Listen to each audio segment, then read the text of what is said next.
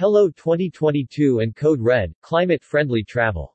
Despite the permanent drama of an intensifying pandemic, 2021 also underscored the magnitude of our creeping, existential global climate crisis.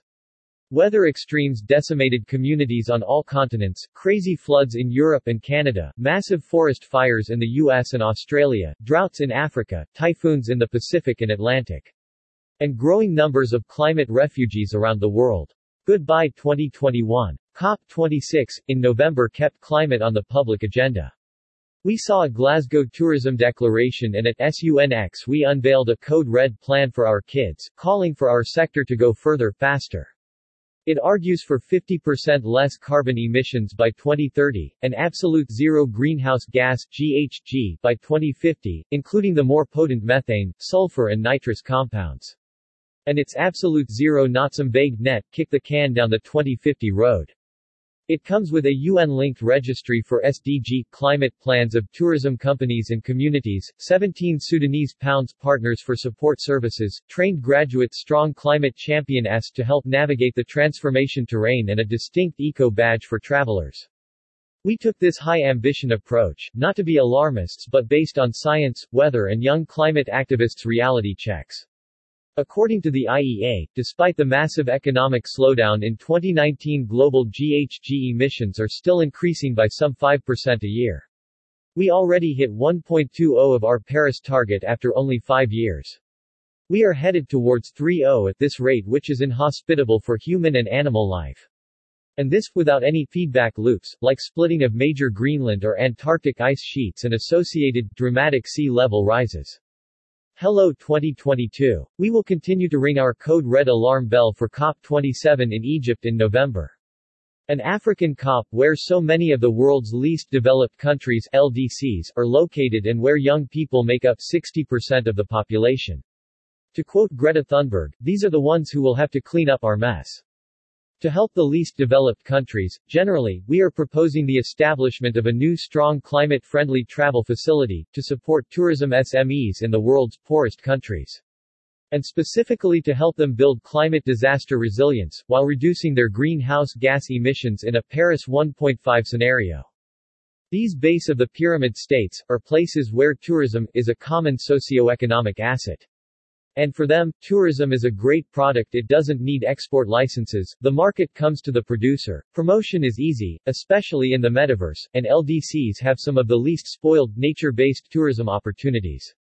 Yet tourism also has a stark vulnerability, that COVID exposed, as borders closed and lockdown decimated travel.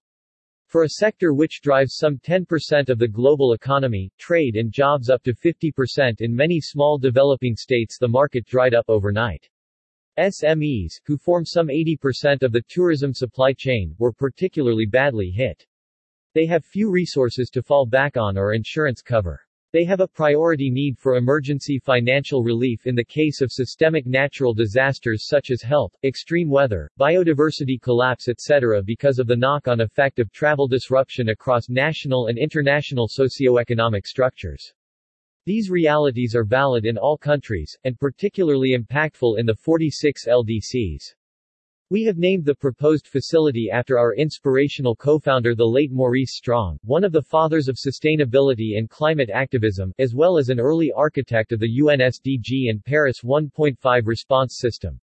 Strong identified LDC's well-being, as a special component of the two Earth summits he organized in Stockholm in 1972 and Rio in 1992. We see the Strong CFT facility as an innovative mixed fund, with both financial and in-kind components, sourced from public and private players in tourism, finance and insurance communities, with special focus on impact investment. It can incorporate government green bonds and even traveler carbon offset funding. It's certainly not meant to replace traditional government emergency response funding, but rather to complement it and demonstrate that the sector can itself prepare for a tough future in a positive way. We propose to launch during COP27, and to spend the year leading up to the COP building its structure with stakeholder input, and looking to gain widespread support for the initiative from inside and outside the travel and tourism world. At SUNX Malta we will kickstart it by offering €150,000 worth of free scholarships to a graduate student from each of the 46 LDCs for our 2022 climate-friendly travel diploma. We are grateful to Malta's Ministry of Tourism and its Tourism Authority, as well as our academic partner its Institute of Tourism Studies, for making this possible. The diploma trains young graduates to become climate-friendly travel activists to help build national support foundations, to take advantage of the CFT Registry for Resilience, and our curated library of good practice tools and research. Furthermore, we will extend the role of the Climate-Friendly Travel Registry, to offer special free support for those companies and communities in the 46 LDCs who sign up to help develop sustainability and climate resilience plans. We also welcome engagement from organizations signing the Glasgow Declaration as a means to track delivery on their ambitions. Finally, on reflecting on the opportunity presented by COP27, particularly at this time of the year, it brings to mind the biblical story of Joseph who as advisor to the Pharaoh, proposed the storing of grain in good years to cover the years when the Nile failed to flood and there was famine across the land of Egypt. Perhaps the first recorded example of the precautionary principle. And surely there is no more relevant place than in Egypt COP, for such a base of the pyramid-focused innovation. More news about climate. #climate-friendly travel. #2022